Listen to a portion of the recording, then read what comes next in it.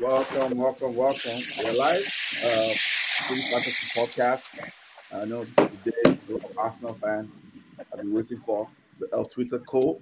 Pod. Before I go and introduce the guest, let me start first of all. If you're watching this anywhere, like, share, subscribe on YouTube, Footy Fantasy. You see it's in the description. We also have an audio podcast, Spotify, Apple. Do all of that. Share on social media. Um, Today, first, bringing Steven back for the second time this season. Thanks Yep, for think so. Thanks for having me. you can see he's on the beach having fun, excited to join us. Some of our teams are on the beach too, but I won't go into that yet. Ray, thanks for joining Yeah, us. thanks for having me.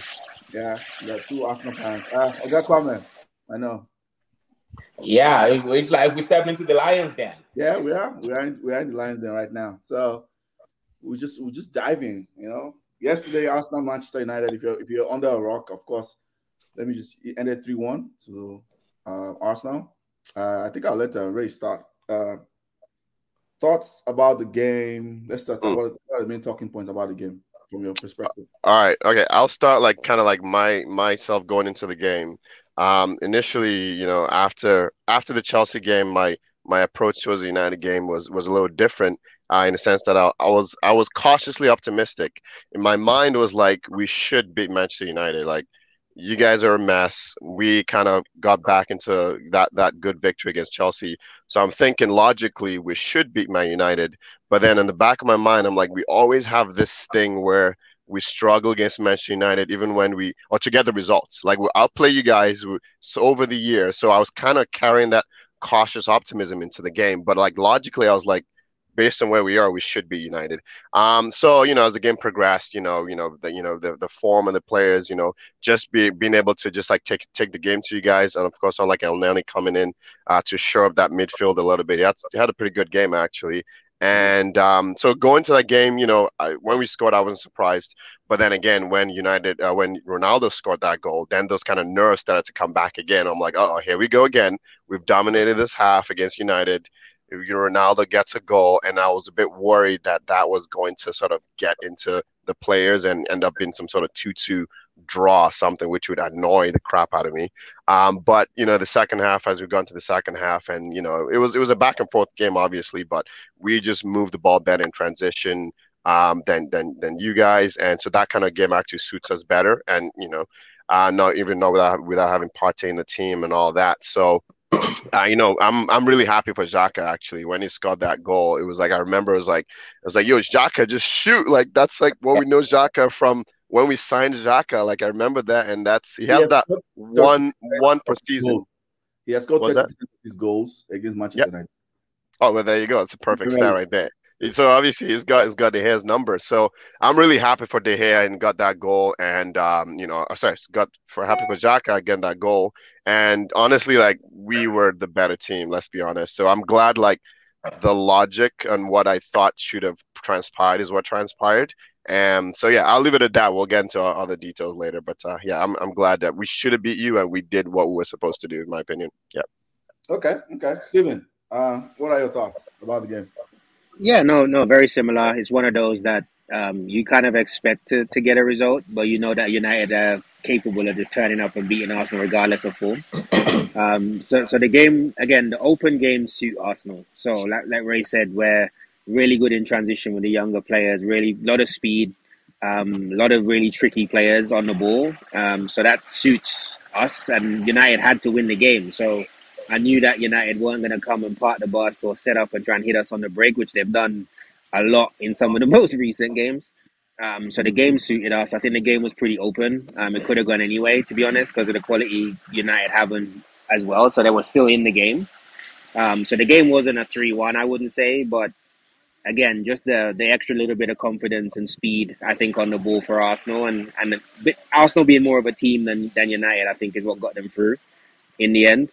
But yeah, no, just good result and good performance in the last two, considering what's happened a couple of weeks before. Okay. So one of the Arsenal fans already come from me. AY, smile small, man. Please. Yomi Benson says, I disagree. Arsenal were the better side. Interesting. Okay. those dodgy calls though. Let's go talk about that. Yeah, the game was open, right? So, like I said, the game was really open. I think Arsenal were a better team, and they Yep. were just more dynamic and had a lot more pace. Like I said, so they were able to take advantage of situations better than United, because United are depending on something happening from Bruno or something happening from Ronaldo, or Arsenal are building attacks. Like, even if you look at that second goal, right? Like the back to front and everything that happened. Like, Arsenal a better team. I think that's what that showed the game. United can complain about a couple of things in the game for sure, but I just think Arsenal were the better team in terms of just organization and what they do. Yeah, so the one I want to address for sure is the penalty. That one on Sancho and I think Cedric. Come on now. That was a stonewall penalty. And I know it was Arsenal now. We'll start seeing compilations on the timeline of how, like, whatever referee did this in 2016, this is a pattern. There's a conspiracy theory. That's what they've been doing all season. But hey. No sympathy at all. Is there no sympathy None. at all? Yeah. All right. Let's take some more comments. Yomi says, of course, soccer is a two-headed sword. Yeah, fair enough. Weren't. Oga Kwame, thoughts? Yeah. Well, so let me talk about the dodgy calls. Remember when we beat them 3-2? Was it when Carrick had taken over the team? There was a really dodgy call in favor of Manchester United then. I believe it was a Maguire foul on somebody in the box. I forgot who. So I mean, I have complaints from yesterday's game. There were that. I think the penalty you talked about, that was a stonewall penalty. The goal Ronaldo scored, that, the second goal that got disallowed, bruh. That VAR angle was dodgy as so anyway, but again, that's not why we lost the game. I think Arsenal coming into that game, I expected to lose. Having seen how we played against Liverpool, in that Liverpool game, I only watched the first half of it, and that was enough for me because I did not want to witness another 5-0. So I turned off the TV at halftime, and going into Arsenal, I thought we were going to play the same way we played against Liverpool. The only thing I expected was that, well, Arsenal are not so great either, so maybe we can look, decent, half decent against Arsenal. And the game started, and look, Arsenal were all over us like a freaking rash. Like, they were all over us. Like, and they knew it's like they knew how to play against United. Yeah. I feel like every team knows how to play against United. Just ignore the flanks, play through the middle because we are weak in the middle. They were passing through us like we were not there. We like the ease with which El Neni and what's that young boy with the short socks, Smith Rowe. Like the ease with which they just penetrated, like, bruh, they got us pregnant like 4 times yesterday. Like, they must have, they were just going in, like, no lube, no nothing. So it was a terrible game of football. But then, just like I expected, because again, Arsenal does not play football with the same. They do not, and they did not play with the same firepower with which Liverpool plays football, right? So there were times where they gave us like a little look in, and they made us look like a half decent team, and we had like maybe a couple of chances. Again, we had that Ronaldo goal, but the thing with United is, not only are we bad, right? Whenever somebody gives us a gift, we're like, nah, I'm good. Bruno Fernandes misses that penalty, and I knew it was over. Like, as soon as he stepped up, I knew he was gonna miss because he'd had a stinker the entire game. Not sure why he took the penalty. Not sure why the team let him take it. Maybe because he had had a really, really bad game up until then, and they wanted to build some kind of confidence. But bro, in games like this, I don't care about the individual. F the individual, we need a goal. Like, at that time, it was 2-1, right? And had we equalized 2-2, only God knows what would have happened. So, but you know what? Big up to Arsenal. They're still not going to make top 4, but big up to them for winning that game yesterday. I have to put my hand up. They got that one. Your Mr. is right. They're definitely a better team. I agree. But on the night, United were ahead for the most part. Okay. I don't know. We were? I don't Okay, think I don't so. know that. I Yeah, don't know about that. This Yeah, man said payback for okay. 2005. Oh my please God. hold your L with pride. You see, remember 2005. Ayo, you see, they go back to 1982. Very soon 2005, bro. Definitely. 2005. Really? In my opinion, Mm. I don't think we're a better team. I think we had periods. Like, I think after that first goal till like when Bruno lost the penalty, I think there was a time we were like kind of on top of them. But Yeah. overall, I think Arsenal like played better for sure. They played better than us. Yeah. Bruno Fernandes pretty much lost that game for us, in my opinion. Yeah. Because first of all, he missed that chance. Yeah. Where was your keeper passed to him, right? Mm-hmm. Ramsdale passed to him. It's open goal, just chip him. He missed No, it. it wasn't even a pass. It was a pass that McTominay intercepted Correct, and then yes. gave it to Bruno on a play. So that's one. He missed the penalty. Apparently, in press conference, Ragnick said Ronaldo said he was tired. That's what Ragnick said in press conference. So that they talked to each other. So he decided to let him play. I don't know if that's true. Whatever. The lies that come out of this football club, I'm sick of it. Excuses, man. And the third goal, if you remember the third goal, the cutback, it was him that tapped it and lost the ball again. I'm like, what is this? So he lost that game for us, in my opinion. Like, it was terrible. Yeah. I think who was the man of the match for that? That's the one thing I've been struggling to decide in my head. There was no outstanding. Maybe Xhaka for the goal. It wasn't like it was outstanding. On the Arsenal side? Yeah. Like El Neni ran the game. Is that who? El Neni? I think El Neni was man of the match. Was man of the Easy. match? Yeah. That'll be mine too. El Neni was man of the match. Okay. I watched the game in bits and parts. So yeah. So it's one of those things where it's like, okay, it was for United, they played like they were checked out until they were down like 2-0. But they're not checked out. I just don't think they're a team. Like United have had 2 managers. They still haven't managed to figure out a system. They've got players trying to do jobs that they're not suited to do. Like United they got decent individuals, but they're not great individuals either. They got 1 or 2 really top players. And the rest of the team, like, I mean, when we spoke the last time, I'm like, people like Fred and McTominay and Dallo and shouldn't be playing for Manchester United. Like, Facts. they're just not. They're not a good team, and I think that's it. Again, you're gonna get spells where you're looking for Bruno to bail you out. You're looking for Ronaldo to bail you out, Pogba, but the rest, nah. Like you just take that squad, take your starting 11 and compare it to the other 6, and tell me who gets in the other 6. And Stephen, while that is true, it's even more complicated by the fact that these players have actually down tools. I believe they have honestly put down their tools and walked away from the construction. Right. But I'm going to ask you a question as well, though, on that one. If you were in their position and the interim manager is walking in and saying, there's 10, 11 players, we need open heart surgery, like, so basically he's telling you you're rubbish. To your face, he's telling you you're rubbish. And he's telling you that you're not going to be there next season regardless of what happens, right? He's telling them. Like, he's telling them they're not going to be there. But the thing is, them walking away preceded him saying all these things. Like at the beginning, United were basically the favourites for the top 4 up until 2 months ago. That is true.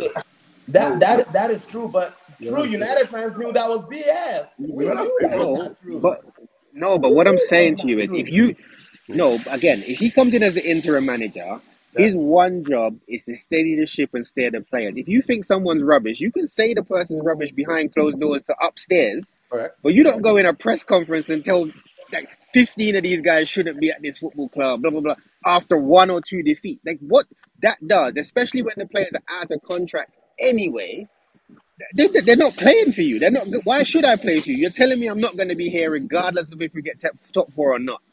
Yep. That's a good point. That's a very good point. But I think there's some context to it. Let me add some context, right? Remember he came like November, right? When he came in November, he tried to implement like a press. The players didn't want to do it. They did it for like 45 minutes. And he's like, oh, they can't do it. He talks to the board that he wants 2 midfielders, if you remember that. They wanted Zakaria and Haidara. Zakaria was 5 million. The board were like, oh no, they want to let the full-time manager sign players. Okay. I'm like, yeah, that's dumb. You bring somebody in October, there's like, oh, I think starting November, December. There's a lot of the season left. You say it's interim, you still want top 4, but then you don't buy a midfielder. That's one of the dumbest things ever I've heard. And then they don't buy a midfielder. Of course, like we had some good games, some bad games, fluctuating. When we started getting some injuries like Pogba, immediately straight away problems started happening. And at that point, he realized that everything they promised him, pretty much he's coming like a sideman. He said, okay, I'm a sideman, I'm going to burn to the ground. That's literally what he did. Well, But you just raised the same point, right? Like the point is a great one. So he wanted to sign a player. When they brought Ralph in, they said he was going to be an advisor. He was going to be a director of football, which means he was supposed to have the power to determine the direction of the club. So what happened to that inside of 2 months?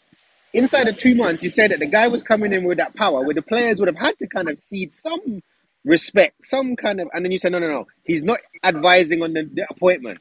He's not making decisions behind the scenes in terms of recruitment. I had this same conversation in WhatsApp group. Jolakin can, Oga Kwame can. I was having this conversation 2 hours ago. Like, it doesn't make sense to judge a manager when the people that brought him did not give him any power, and they made it public that he doesn't have the power, and you expect it. It doesn't make any sense. Like, that's why I'm not blaming Ralph. Ralph has been disappointing. Tactically, organization, that I agree. But the people that hired him are very dumb and stupid. The way they went their approach, very, very. The United board lied to the fans. Literally, that's what happened. They came, they said director of football, and all of a sudden he changed midway to this BS. So that's why Great. I have a question going on. So now, not that I care, but just for the sake of the conversation, Rangnick, is he? So now, you ain't got to say that. But fair enough. Okay, so what's the role? Is he going upstairs now that you hired a new coach, or are they firing him? What is the? No. I don't know. I think we don't know whether he's going up or down. We just know he's moonwalking and moonwalking. No, where?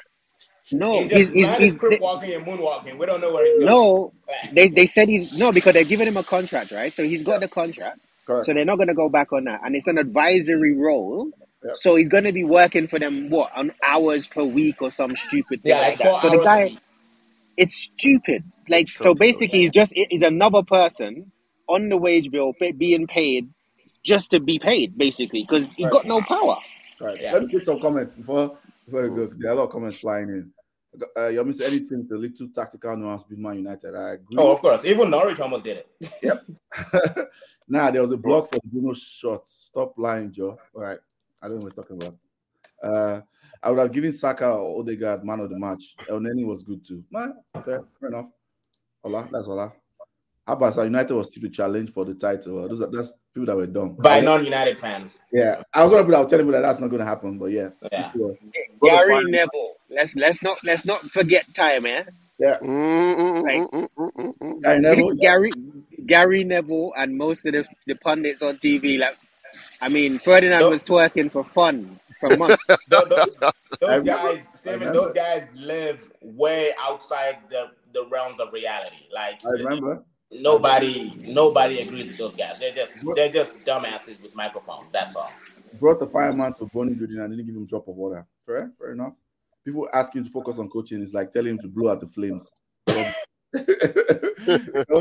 don't understand people. Like I've had this conversation on my WhatsApp group. I was going crazy in my head, but I'm learning not to like blow up again on top United. Like I was going crazy in my head. Like, this doesn't make sense, but whatever. It's easy to blame the manager. We forgot that after Ole signed the contract, this team has been playing like this. When individuals like Bruno and Rashford specials have been bailing them out. Paper for cracks. Paper for cracks. Yeah, we just injured our luckily forwards were in form last and we look so good. No, I caught so many strays for saying this thing. Oga Kwame caught so much strays. Oh yeah. I remember this. I got from United fans about this that I'm a whole Ole hater. What? Yeah. That gave me the best moments as a United fan when I was a teenager. Fan almost caught my hand. He said I'm an Ole hater. What? You guys don't even know anything. Like, just get out of here. But whatever. Let's move on. Next topic. Okay. Arsenal topic. So I'll start with Ray. Let me frame the context very well. So I think beginning of the season, I think top 6, if I remember, correct me if I'm wrong, was said that is the target for Arsenal. That will be looked as progress, maybe not success, but progress. But based on the opportunity that's presented themselves, United fumbling the bag, Spurs fumbling the bag. Both teams are fired managers. Leicester just Brendan Rodgers doing Brendan Rodgers, thing as always. So the opportunity is now there. You guys are like pretty much you guys are in pole position as at today, as at this hour. Arsenal is fourth. If Arsenal for some reason doesn't finish fourth, based on how the situation has changed, you used to count that as success. Let's start Ray. Oh, that's a good question. Yeah, I think good context that you mentioned earlier was like for me at least, getting at least Europa League was at the beginning of the season before we kicked the ball. That was like, okay, if we don't get Europa League, to me it's a failure because that would be like 3 years in a row of 8th, 7th place spot. Then of course we had the first couple of games just looking a little dodgy. We picked it up then, so now we've kind of got ourselves in a situation where I think we're actually way ahead of schedule. And if I actually like step back and take my emotions out of the game, because I get very emotional during the games, I chat rubbish. I'm sure Stephen can attest to that sometimes. And but logically, I'm like, okay, we're way ahead of schedule. I think right now I think top 4 is still. It's still a battle. Yes, technically it's a pole position, but it's still a battle at the end of the day because we still have a pretty tough run in compared. Well, I say similar to Tottenham because United are out of it now.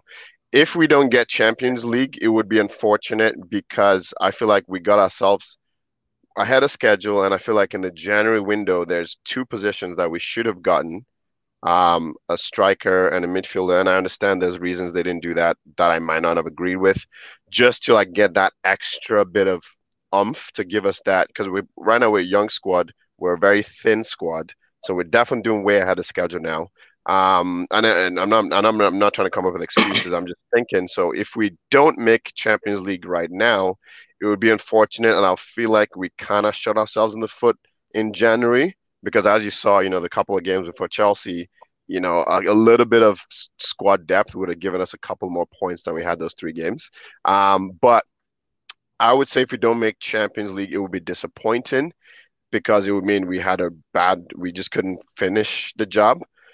I wouldn't think it to be a failure if we don't make Europa, which I don't know right now where we're at, but that would be an absolute disaster if we don't make Europa at this point, which I'm not even putting that in my frame of reference at this point, but that's kind of how it would be disappointing, but I wouldn't think it would be a failure because we're so close. It's like, all we had to do and it was looking dodgy before the Chelsea United game, but right now that would be my take on that. Okay, good. Steve, what are your thoughts? No, I would agree, but just in a different way. I don't think we're ahead of schedule. I think we're right on schedule. I just think the teams around us have regressed, and that's allowed us the opportunity to get fourth. So I don't think we're ahead of schedule. I think we're right where we're supposed to be because, again, at this phase, I think we should be challenging for Europa, like you said. So I think the fact that we've got a similar amount of points that we had last year, I think we're actually at the level. We're level on points pretty much as just what we ended last season on. Okay. So there's been a little bit of progress there, considering we got like 5 games, 6 games left. So I think we're right where we're supposed to be. I just think the fact that Leicester have fumbled away, I think the fact that United have fumbled away means that now Europa, all of these teams are now in the Europa places rather than having a couple that were maybe just below Chelsea, Liverpool and City, right? So I think they've come closer to us all in terms of battling Europa type places, but I don't think we're ahead of schedule. And in terms of the January, again, we went back and forth. Like if they could have done the business and it was the type of business they were allegedly trying to do. So if they were to go and get a Vlahovic, if they were to go and get a top midfielder, Bruno would have been a good midfielder. I don't know why we didn't pull the trigger on that one before he went to Newcastle, but I think those were the deals they were looking to do. But if they get through wherever they get through, again, Europa League, Champions League would be a bonus, a massive bonus because of what it will allow them to do. But even with Europa League, I don't think it changes the transfer policy that they have. So I think everybody's getting a bit excited saying, if we get Champions League, it means we can go and buy X, Y, and Z players. I don't think they're going to change their transfer policy because of Champions League. Because the reality is City and Liverpool are City and Liverpool. And then after them, you got Chelsea. So if you're going to spend 300-400 million and you're not going to close the gap on those 2 teams and then Chelsea even before you get to them, they're not going to just go and do that. So I don't think their transfer policy is going to change. I think they're going to have some people in mind that they want to get, and I think they know exactly who those people are, and I think they're going to go for them again in the summer and progress that way. And I feel better with the way Arsenal are going in that route than trying to keep up with the Joneses, like trying to chase Sancho's and like names and like that's where United are in the place that United are in. I think Arsenal can't afford to do that. They got to stay with what they're doing. They got really good young players. They need a couple of experienced players in certain positions to improve the squad. And so, for example, if they bring in a young winger and they move on Pepe, that's a deal. Right? Everybody's going to go, well, why they've spent 17, they can afford to write the deal off. Write it off. If you get 25 million, 20 million, you take it and you go in and get in a Gakpo, that's an improvement. Mm-hmm. So it's just about improving the squad and trying to build and be ready for when you're closer to the Man City and the Liverpool, because those teams are going to get rebuilt at some phase. Yep. City are going to go faster than Liverpool. That's the fact. Like City need a striker, they're buying Haaland. That's next level. Yeah. You're not competing with that now. So you got to look 3-4 years out. Okay, good point. Quick comment. Your miss as a neutral have better success in the long term than UCL, in my opinion. I don't think it is ready for pressure yet. UCL will be slow progress, in my opinion. UCL, is that Europa? I think that the Europa Conference League. I think that's what I meant. Okay. So I think now Arsenal fans are getting. It's like now. I think you guys are scheduled. I mean, as bad as United and Spurs have been this season, we are still in the fourth conversation. All right. The guy came in hot. We're not getting cocky. We're just talking facts, but okay. That's not, isn't that what I just said? Yeah. Yeah, that is what he said. I think he was responding to when Ray first talked. I think that's what he was doing before you talk.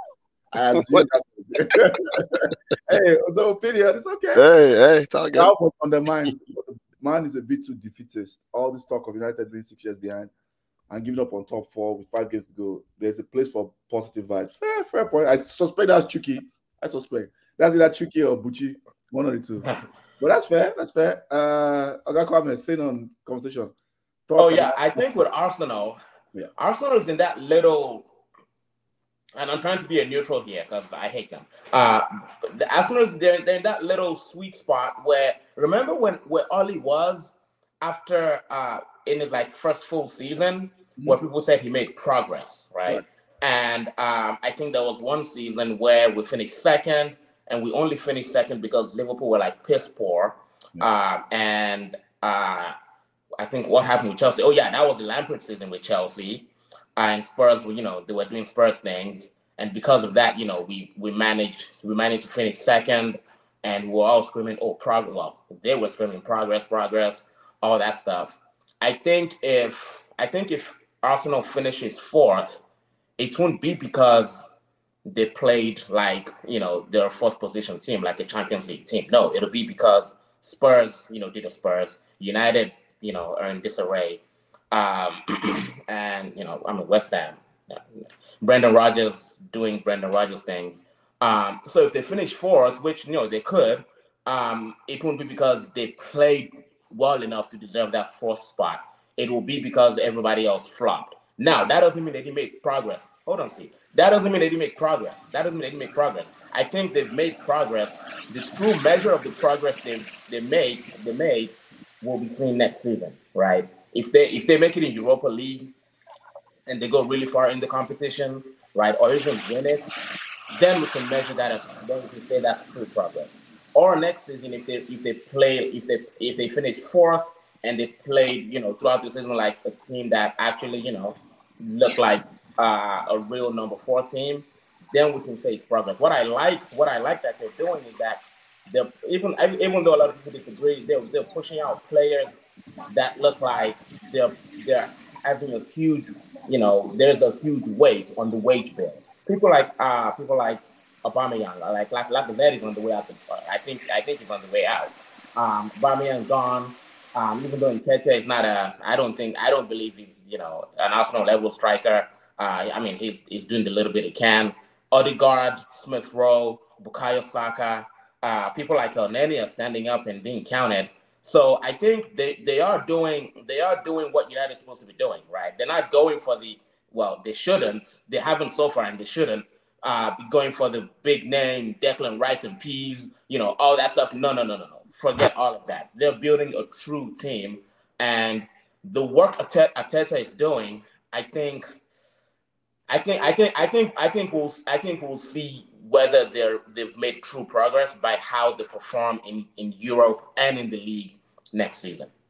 Okay, Steven, you have thoughts. You have response to that, Steve. Go ahead. Yeah, no, I don't think the Europa League or performance in Europe has anything to do with progress. Like, we were in the semi-final of that competition and the final of that competition and finishing 7th and 8th. I don't think Europe has anything to do with it. The test and the proof of progress is how Arsenal do against the rest of the league. So again, the table doesn't lie. So United should be better, Spurs should be better. 100% agree with that. We're taking advantage of that if we get fourth, but we're a Europa League side. To be honest, I believe, right? So if now from this point we get Champions League for whatever reason, the next step is to not do what United did when they finished second and assume that all is well, to your point, and go and say, oh, now we're going to go and get Sancho and Varane and whoever because the team just needs to be rounded out. The team doesn't need to be rounded out. The team needs to be progressed, right? Where that's the step that we've taken, right? So this year, getting rid of all of the players that we got rid of was the step that United should have taken when they finished second, when they were in the Champions League, when they had the opportunity to do it. But they didn't. They tried to just say, hey, we're a good team. We finished second. We're close to challenging for the title. We only need 3 players. Arsenal can't do that. If we get into the top 4, it's just to keep doing what we've been doing. It's another 2 or 3 good, young, 24, 25-year-old players, I would say, that's progressing and improving the squad to get away from everybody that's chasing the top 4. It's not looking up yet. Like, you're not looking up yet until you got separation between you and the rest. Like, Chelsea are where Arsenal should be looking at next. Where you're in the top 4 and you know you're in the top 4. You're comfortable. Yeah. And Stephen, my point was that if you finish top 4, don't be like us and think that's progress. Because when we finished second, that was not progress. And the evidence that it was not progress is what we did the next season, right? So people thought that was progress, but it was really not. And also with the whole Europa League point, my point was Europa League and how you do in the league. I'm never want to measure progress like just what you do in the cup, because cups anything can happen. How you play in the league, it matters as well, because league it's 38 games, right? It's it's where you gather evidence. That's what I do with league games. I gather evidence from game 1 to game 38. But when you talk about progress, that's kind of where I'm saying. It's like up until that last little spell a couple of weeks back with the Brighton, Crystal Palace, Southampton, Arsenal have been beating everybody else in the league except the teams in the top 6. That is the progress. Like they're beating the team they're supposed to beat. Like that is the progress. So what I'm saying is you got to keep. Let me jump in a little bit, right, about that part. So if you remember, first half of the season, Arsenal was not playing well. Let's be serious here. Arsenal wasn't playing Brentford. No, I'm not. That was the first 3 games, though. The first 3 games, yeah. Half of the season, Arsenal was up and down. You guys were a lot of draws. You guys were not creating anything. Let's be clear. Arsenal's creation, even the numbers, Arsenal's creation dropped in like January. Arsenal were not creating chances. You were not. And I was very doubtful of Arteta because that was what I was paying attention to. I was looking at the underlying numbers. Arsenal was not creating with a full team, by the way. No. But again, this is what I'm saying about pieces, right? Yeah. It's about the pieces. So the team still isn't creating a ton of chances, right? Yeah. But I think I was seeing somewhere that since November, Odegaard, for example, has created the most chances in the Premier League since November. And he's playing with Nketiah and Lacazette. That is the problem. So you solve the striker problem, you solve your midfield problem, and you progress again. And the fact that you've got young players like an Odegaard, a Saka, a Smith Rowe, a Martinelli, these guys are going to get better the more that they play. Right. So the aim of the game is to keep hold of the good players you have, keep developing them, and improve the weaknesses, because we aren't scoring enough. We aren't still solid at the back once we lose 1 or 2 players, right? Because, again, those are all things, those are facts. Those are facts. I'm just waiting for Bukayo Saka to leave Arsenal in the next 2 years. I know it's I don't think that's happening. Since the modern era of top 4 finishing and number throws away nuance, that's why we're having all this argument. Steven, 100%. I think always agree with your point. Spliff says Arsenal have deviated from Reputation FC, while United dive into it head first. Arsenal are reaping the fruits of playing players who need to be in the starting level. Arteta is not trying to shoehorn. Good point. Done. Good point. I think there's a there's a joint up thinking there with Arsenal and I guess Edu or the board, whoever is recruiting players with Arteta and Edu, and you can see it on the pitch. Let's move on so that we don't spend too much time. Eric Ten Hag. There was announced a couple of days ago, just like United know how to do, social media FC. After a bad result, they announced something very quickly to like make the fans. Yeah. You know, I was saying this, right? Yeah. I knew that this was going to happen. And they announced it. I was just laughing the following morning. Like, look at these people. Aris Ten Hag. There's some backroom changes. I think head of scouts, Marcel Bout and Jim Lelo, they both left scouts. United. What that means, I don't know. There were reports that came out that because some people were saying this is good. Gary Neville was backing it like, oh, those guys were not in charge of transfers or whatever. And somebody asked the questions like how they were part of the transfer committee officially. How do they have hands in recruitment? That doesn't make any sense. So that part I don't know. So I'll say my quick thoughts about Ten Hag. I'm happy to get Ten Hag. I understand there's an up-and-coming young manager who's on the rise. It's kind of the flavor of the month.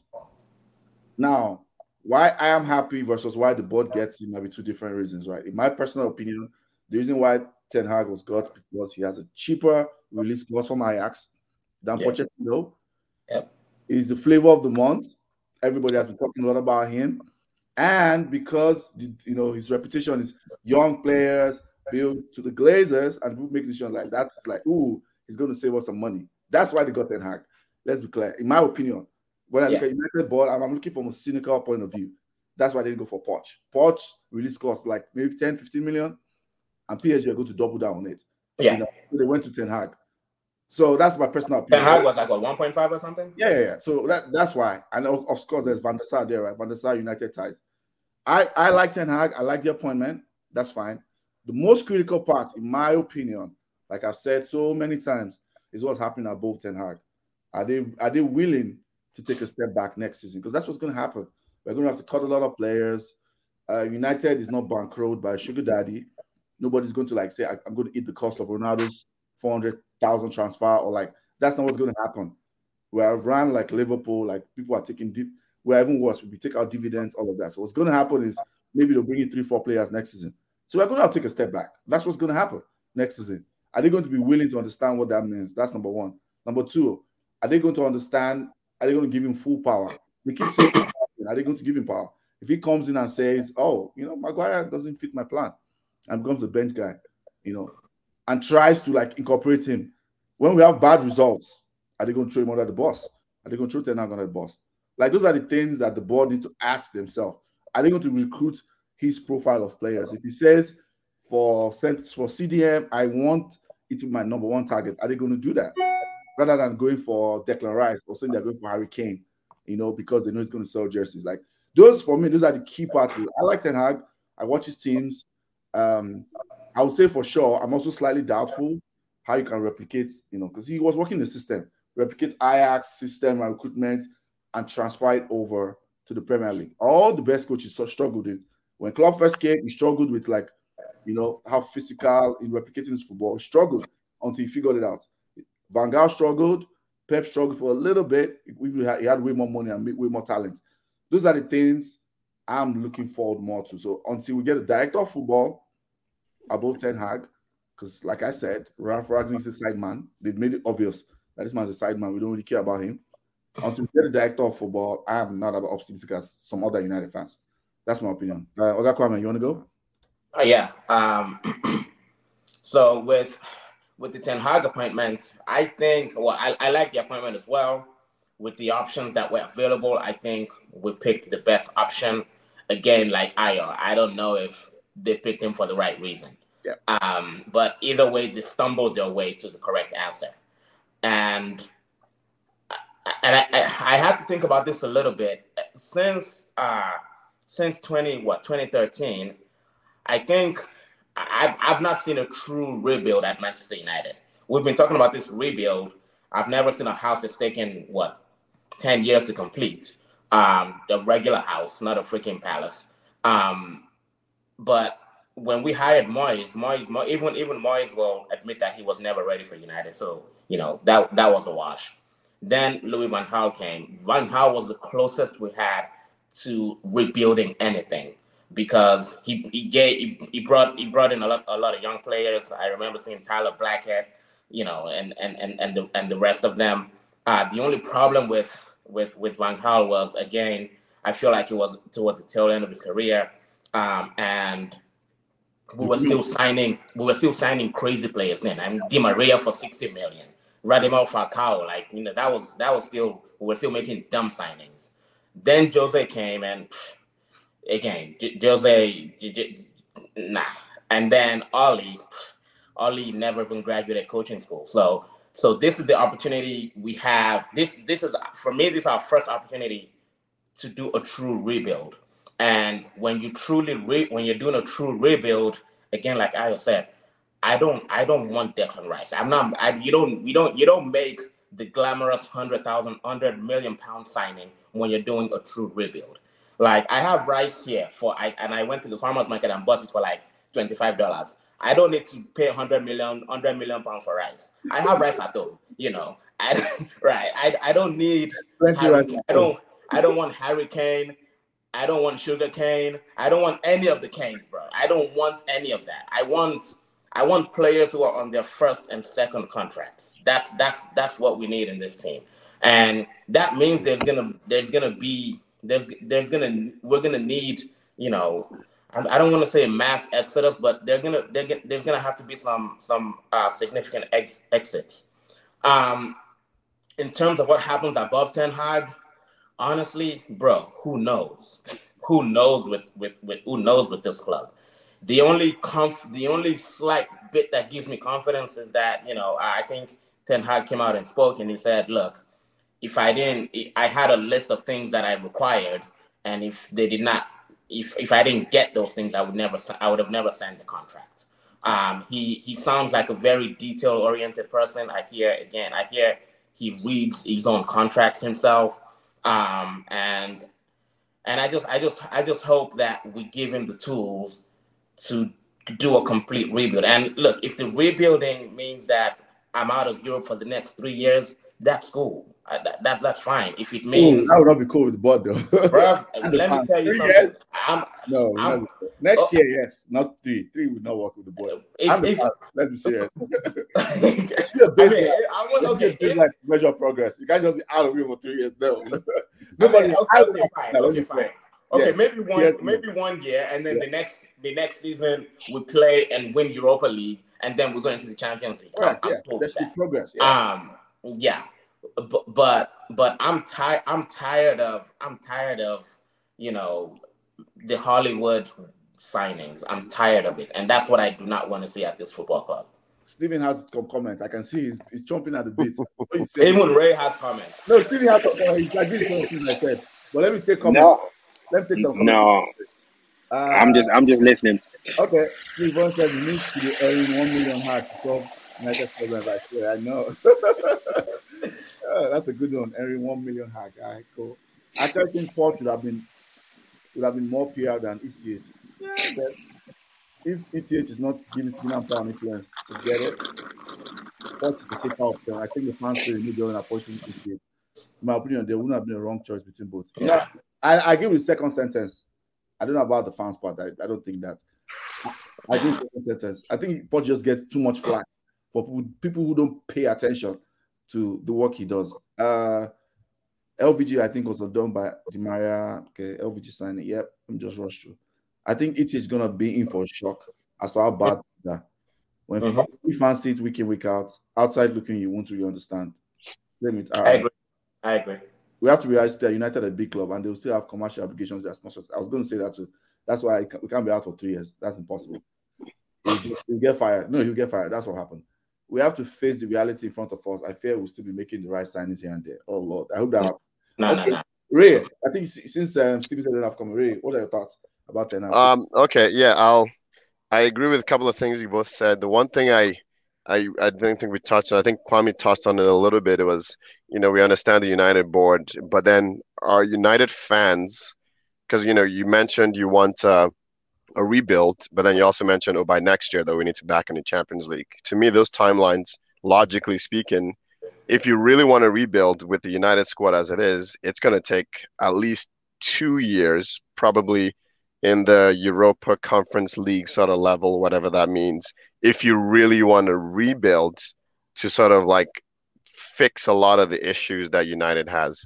And the reason I say that is, but so the question I have is, do United fans have, like, maybe you both do, but do most United fans have that patience? And I think I always find that's the dilemma that United board, and I'm not justifying their behaviors. They always have that dilemma where it's like they want to quickly appease the fans, but honestly, you need to make that tough call and completely, if you want someone like Ten Hag to succeed. The way I see him is kind of like a, obviously he's is more experience or more has more sort of accolades than Arteta when we signed him, obviously. But I see the similarity in the sense of a young progressive coach.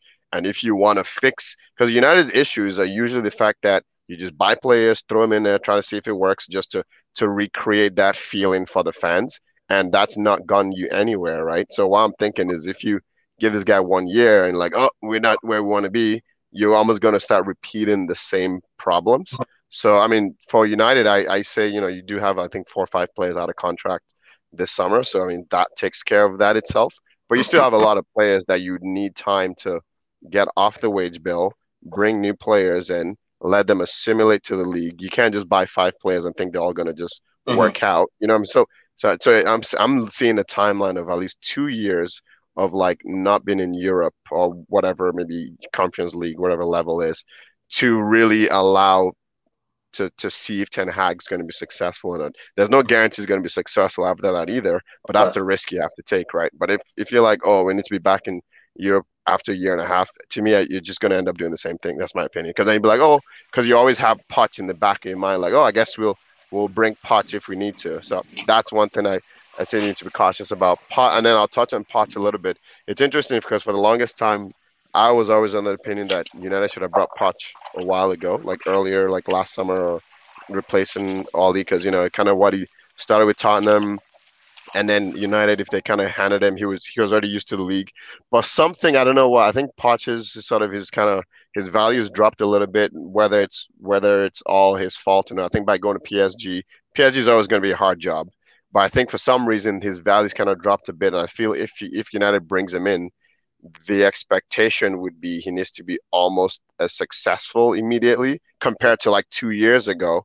If you got Poch 2 years ago, then yeah, I think that would have been like a good marriage. But now it's kind of like, again, I'm just kind of making some assumptions here, but I think, or maybe even for himself as well, he might want to prove himself quickly because he's won the league at PSG, cool, but that job is always a tough job anyways, right? So that's what I would say. I would warn United against, like if you want to if you're going to Ten Hag, let him have a rebuild, and that involves a whole lot of the board. I mean, Arsenal, we're still doing our thing, but you've seen all the, from the people on the board, then it changed people on the board 2-3 times while still keeping the manager. I think United is going to have a little bit of that, while also there's that pressure of the commercial side of things. So if the patients have a bit of more, sorry, if the fans have a bit more patience than 1 year, then he has an opportunity to be successful. But if it's like, you see, especially if you see, and I get it, you see Man U, Liverpool, Chelsea, and then United sort of trying to get the identity with the new players, and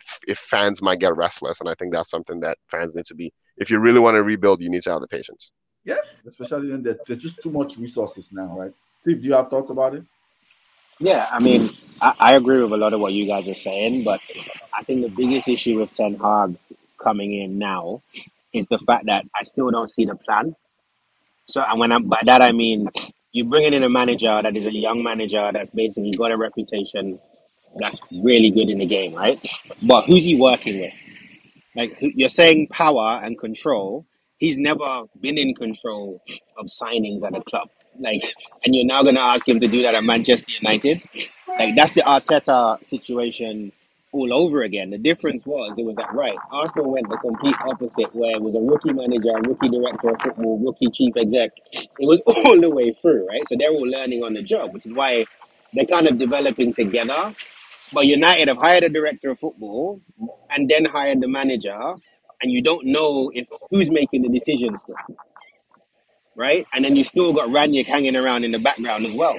So I just think it's I think Ten Hag's a great manager. I think he's got the potential to be a great manager, but I just think the circus around United is going to be too much if they don't figure out who's in charge and who's making decisions. Whereas all of these other clubs are really clear on who does what. United are still, oh, we're going to give him the power, or he's in control, or he's in charge. If Arsenal make a bad signing, Edu gets blamed. Simple. Like, I don't know who that person is at United still, and until that gets fixed, I just don't think a manager is going to help. Like, you've had 4 or 5 of the best managers in the world, regardless of how they did in the job. So that should tell you everything, right? Yeah. Outside of Ole, all of those other guys are top boys in their job, regardless of when they came. Yeah. So I think the issue is behind the scenes. It's in terms of the decision making, and I don't think the appointment makes sense. And then even on the Pochettino thing, you've rushed the decision. You didn't have to make an announcement now. Pochettino's just been fired. So PSG are letting Pochettino go at the end of the Wait, season. he's So been fired? apparently they're letting him go at the end of the season. They made an announcement. That's what the announcement is. Oh, So really? if that's the situation, you could have waited a couple of months and you'd have got him for free. Like, I just think United are just trying to. That whole announcement was to appease the fans. The point you made after a terrible result against Liverpool. It's Yep. a rush thing, and the plan isn't there. So that's kind of why I'm like, yeah, I agree. I don't care enough about United to be upset about it. But I don't see the plan. I don't see the vision around what they're trying to do. Like, Same here. that's the bigger issue. Same here. Same here. That's kind of where I am. Same here. Let me take comments. I'll get comment 1 second. I can see you. You wanted to give a comeback. Oh. Like Roy said, it's about timing for me. Poch after Ole Inter would have been a good timing. Most posts, Alex, appointment have been bad timings and not bad managers per Ole. This is the first time we're getting the timing right. Even if ETH Ten Hag fails, it wouldn't be because it's not a footballing decision. Yeah, we'll see. We'll see. Do you have something to say? Okay. Yeah, I still think Ten Hag was the better footballing decision. Again, why and how they announced it, the motivations are, totally different. They stumbled on the right answer. United, they do it all the time. As soon as we lose a huge game, especially in an embarrassing fashion, they do something to make us forget, to make us suddenly develop amnesia. So either way, I think if Ten Hag was the right decision, Poch, nah. I know you don't like him, but it's not that I don't like Poch. It's not that I don't like Poch. I think the way he failed at Spurs, of course. Again, he succeeded at Spurs. I would say overall his time at Spurs was a success. The way he failed at Spurs is not reason, right, for us to say, oh, well, that is, he failed for different reasons. Those reasons are not going to exist at Manchester United. They will. They will exist at Manchester United. And going to PSG, Poch's PSG journey, for me, honestly, I'm not counting that in part of why he should or should not come to Manchester United. Because for me, first of all, a farmer can go to coach at PSG and they'll win League 1, right? And his Champions League failures at PSG, I don't really put much stock into that. Again, because PSG are just a French United. Those players are pampered as heck. Like, I hear he's having to deal with arranging accommodation for somebody's uncle, Neymar's uncle, or Di Maria's uncle coming into town. That's just crazy. So I think for me, Pochettino's career has not gone up or gone down since he left Tottenham, and I just don't think I just need something fresher than him. Okay, that's fine. Let's go to predictions quickly. Champions League predictions. So just predictions. We don't need to go into detail of the match. Let me see what I'll start with. Let me start with Ray. Man City, Real Madrid. Who do you predict? I think Madrid has that experience, but I think Man City would edge them. I'm trying to keep it as brief as possible. Because obviously, watching the Madrid Chelsea game, Chelsea had a bad first game, and Madrid took advantage of it. And Chelsea, it was too deep of a hole for Chelsea to get past. So I think Man City will be able to edge Madrid. It would be closer than you think, though. And I think for Villarreal, am I talking both? For Villarreal, Liverpool, I think Unai Emery's. I think it's going to end with Liverpool. It's not going to be. It's not going. Liverpool's probably not going to blow them out, but I think Liverpool has just enough firepower to sort of like squeeze through, if you know what I mean. Like, they just have too much firepower. I mean, they played Atletico, so I think Liverpool will be able to squeeze through. So yeah, it'll be Liverpool, Man City again, final. That's what I'm saying. Steven. Yeah, the only team stopping Manchester City and Liverpool are Manchester City and Liverpool. That's simple. That's a good point. Yeah, that's a good point. Yeah. I got a comment. Yeah, I think my heart wants Real Madrid to beat Manchester City, but I just see how it happens, and that's because despite the brilliance of Luka Modric and Benzema and all those things, the way Real Madrid played that second leg against Chelsea, you cannot be that volatile against Manchester City and expect to go through. It's not going to happen. Even Manchester City, they had a volatile moment where they collapsed against Liverpool in the was it the FA Cup they just played? Yeah. And they didn't come back from it. They almost did, but they didn't. So if Real Madrid has shown me that as brilliant as they can be, they can also collapse. And if you collapse like that, or look like you can collapse against Manchester City, they will eat you alive. Liverpool. Let's just move on to the next topic. Yeah, best 11. It's best 11 against best 11. Like Pep tried to be clever in the FA Cup, and that cost him. Yeah. Mm-hmm. Yeah. So I agree with both of you. I think that remember when the brackets came out, I've been saying it. You know that about Ogakwame. I've been saying it like Liverpool are going to the final. It's going to be like multiple finals or like clashes. Yeah. They win the quadruple, bro. We have to move to a remote country. Let's not think about that here. All of us have to if that happens. If that happens, all of us have to. Not just United. You got to bring the Super League if that happens. Exactly. I know. We'll start protests for Super League. Me, I'm thinking about my wonderful trips in the summer. Let's not think about Liverpool winning quadruple. Let's go quickly and smoothly to kudos and donkey of the week. Who wants to start? I got a comment. I'll let you start. I feel like you have. Honestly, kudos of the week. I'll give it to the whole Arsenal team. As much as it pains me to beating Chelsea and Manchester United in a matter of days. That's huge. I'll give it to them. Donkey of the week, bruh. It has to be Bruno Fernandes. Bruno Fernandes by himself lost that Arsenal game. And as much as it was a terrible team performance, Bruno Fernandes managed to stand out and eclipse the terrible nature of Manchester United in that game. He was worse than Maguire, and Maguire did not even play. Okay. Ray, kudos and donkey. Donkey. Donkey, I would agree. I would probably say Bruno Fernandes as well. Nothing else to say there. He's donkey of the week. The kudos of the week. I will. You know what? I'm torn between Arteta and El Neni, and they're both for the same reason.